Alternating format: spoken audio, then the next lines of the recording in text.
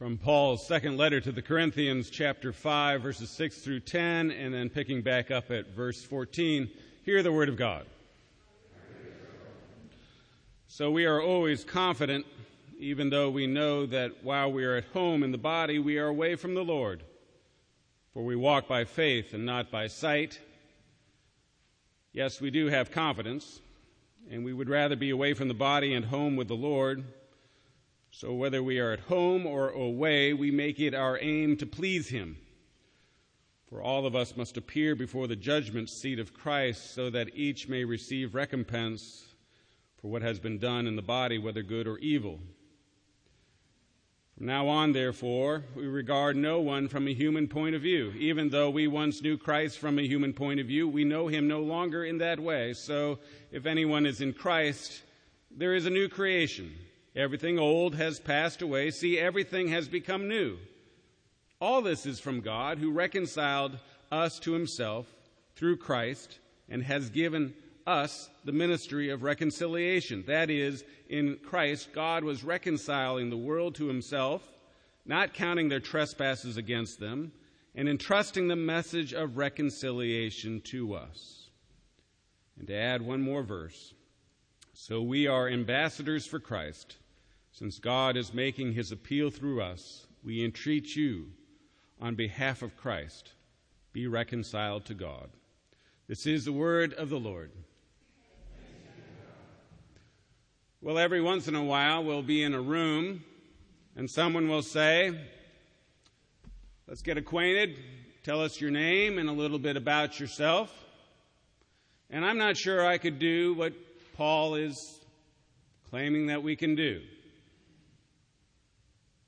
Well, my name is Donovan.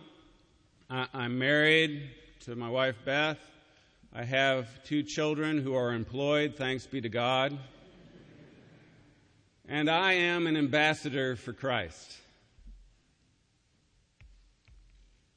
Would you dare to say it? Claim it as part of your resume.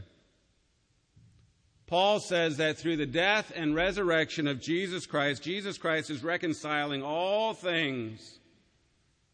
And so, if we are in Christ, we are now ministers of reconciliation, ambassadors of Christ, ambassadors of reconciliation. What do you think? Can you claim it? It's pretty bold. And yet there are people who make bold statements about their life. Hank Abbott, in the Wednesday morning Bible study, unsolicited, announced that he was a Cleveland Indians fan. To which I replied, Hank, I've heard you speak about Vanderbilt football, and now you've announced that you're a Cleveland Indians fan. What on earth do you look forward to?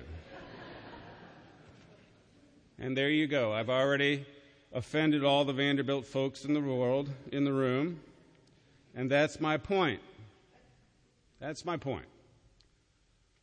We are bold in spouting off things that are disagreeable. We are open to taking a punch from time to time. I know people who in a room full of Republicans will announce that they're a Democrat.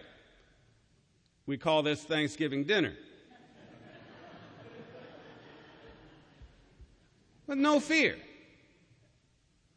People will dare to say in a room full of scientists things that go absolutely against science. No facts, just what they feel. People will dare go against the highest courts in the land, judging themselves to be judges of impeccable standards. Bold, bold. There are people who will go against these truths that we hold self-evident, that all people are created equal. They'll go against it, all the while waving a flag. Bold. So in this very daring world, would you dare to say, I am an ambassador for reconciliation, an ambassador for Christ? If you can't say it or claim it, why not? I can think of a few good reasons. One is time and place. Time and place. You know, I think this is a perfect time and place to say I'm an ambassador for Christ. Why don't we do that right now? Why don't you just turn to someone next to you and say, I'm an ambassador for Christ. Go ahead. Go ahead.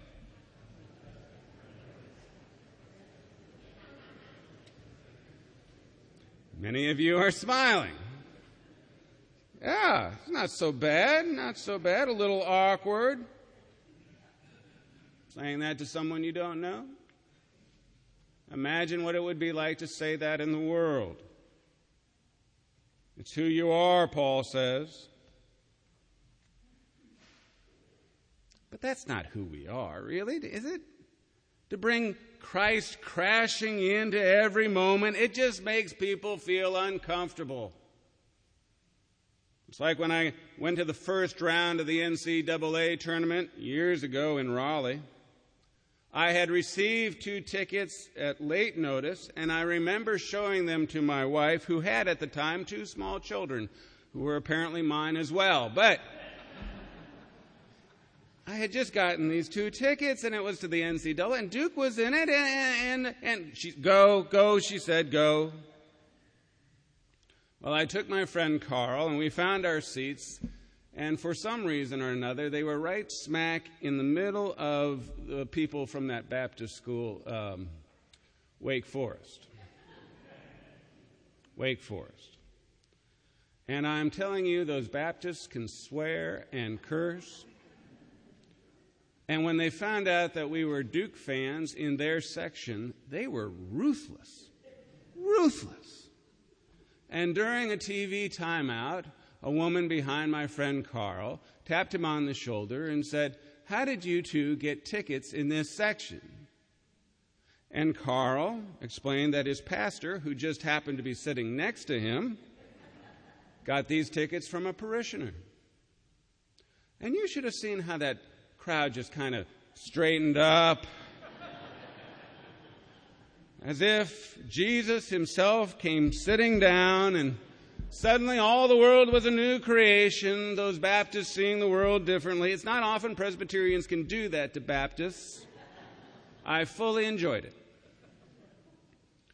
But I'm not going to do that everywhere and at every time. Don't expect me to wear stole and white raiment down the corridors of Kroger's or on the golf club, around the golf club. That's hard, because then the song has to look like the bird. If you're going to look like a Christian, then you better be a Christian. Do you know how hard that would be? In a world that it has become perfectly acceptable to speak your mind, which means if you don't have anything nice to say about a person, say it. It's just easier to add that into the Christian wardrobe, isn't it? You can be Christian and be filled with hatred. You can be Christian and say racist things about people. You can be Christian and be sexist. You can be Christian. There was once a man named Peter who, when they took Jesus to be crucified, Peter was asked, you know him, don't you? And Peter said, I don't know him. I don't know him. I deny him. I've never seen him. He just blended into the crowd. Blended into the crowd of all who were saying, crucify him, crucify him. Not one person, not one part of him wanted to say, my name is Peter, and I'm an ambassador for Christ. But to his credit, after the death and resurrection of Jesus, Peter, with the help of the Holy Spirit, bold, bold. The Spirit of Christ just caused Peter to stand up against all meanness and all ugliness and all corruption, the division of the devil, and he proclaimed the death and resurrection of Christ that changed everything. He showed it with his life. Can you do that? Can we do that? I don't think there's a better time for Jesus to return than right now.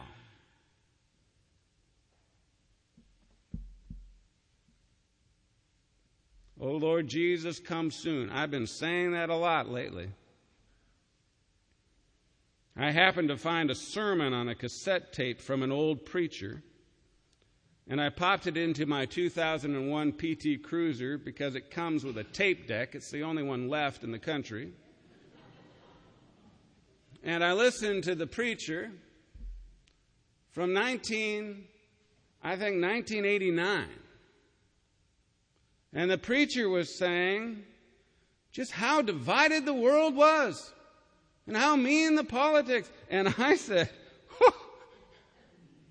you don't even know. We're taking every plow and sharpening it into a sword.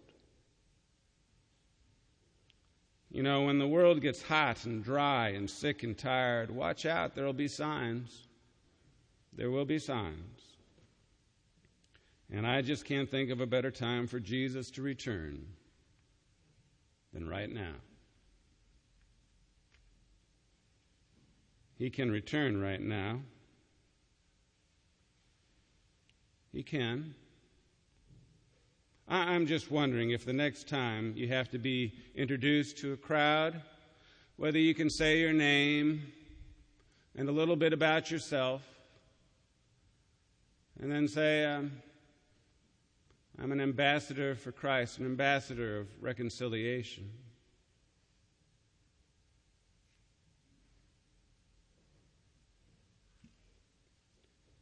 I know some things don't need to be said. They just need to be lived. I was talking to a family not long ago, and they were telling about their mother who died.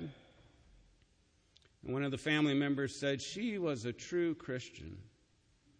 A true Christian. She didn't wear Christianity on her sleeve. You get that, right? She didn't run around and say, I'm a Christian, I'm a Christian, I'm a Christian. She just lived being a Christian. I think we're comfortable with that, don't you think? But I like that. I think it's one of the things I enjoy as a pastor. The honor I have in sharing about someone's life at a memorial service. I get to hear the stories of the life. And in every story about a person, a family member told in love, it makes clear to me that the dearly departed on their resume, had on it, I'm an ambassador for Christ Jesus, a minister of reconciliation. The brother will say, the people he helped, he would just help people. No one knew about it. He just did it. I knew about it, but no one else knew about it. The sister who said, if you needed something, anything, she would just drop what she was doing and come to your aid. A daughter who said, Mom could take the fear and just hold me in her arms, and it would all just disappear. Take the fears and make them disappear. I need that, don't you? Someone to take away the fear. I like that. I need that. Don't you remember that? When you're upset and misunderstood, worn out from the battle, Don't you remember climbing up into the arms of love? I remember that, the arms of love saying, well, what's got you so upset? And there in the arms of love, well, Steve said that I wasn't any good at baseball. Did you hear the fear? I'm not good. And the arms of love said, well, why did he say that? I don't know. Well, did he just say it out of the blue? No, he was the batter and I was the pitcher. And I couldn't throw a pitch that he could hit. Looking back on that now, it seems opposite to the game of baseball. But at the time, what makes friends friends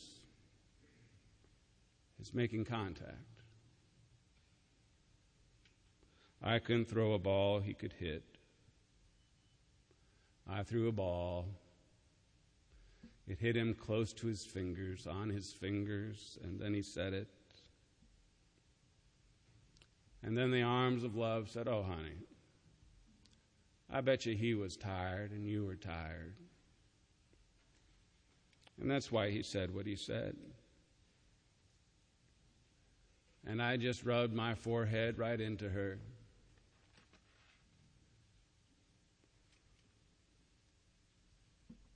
And the fears, they just disappear. And she was right. Last week on Facebook, I wished Steve happy anniversary. And he wrote back, thank you. Hope you're well. Just making contact. I think we need to take time now, at this time, to crawl up into the arms of love and confess. And the arms of love will say, well, what's got you so upset? And we need to confess that we're not able to hold it all together and that we have these fears. My name is Donovan. My name is Donovan, and I'm afraid that the thing I really love in this world, you,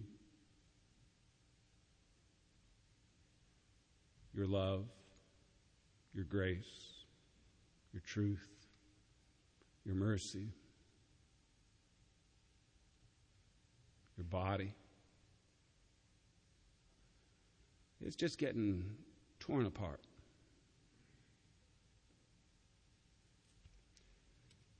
And the arms of love will say, you know, that's true.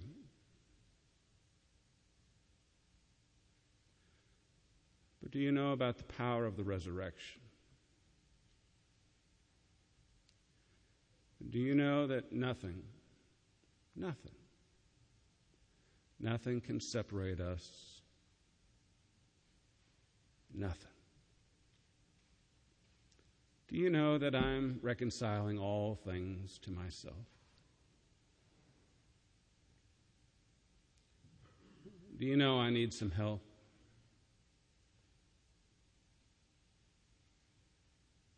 Do you know you're my ambassador, a minister of reconciliation?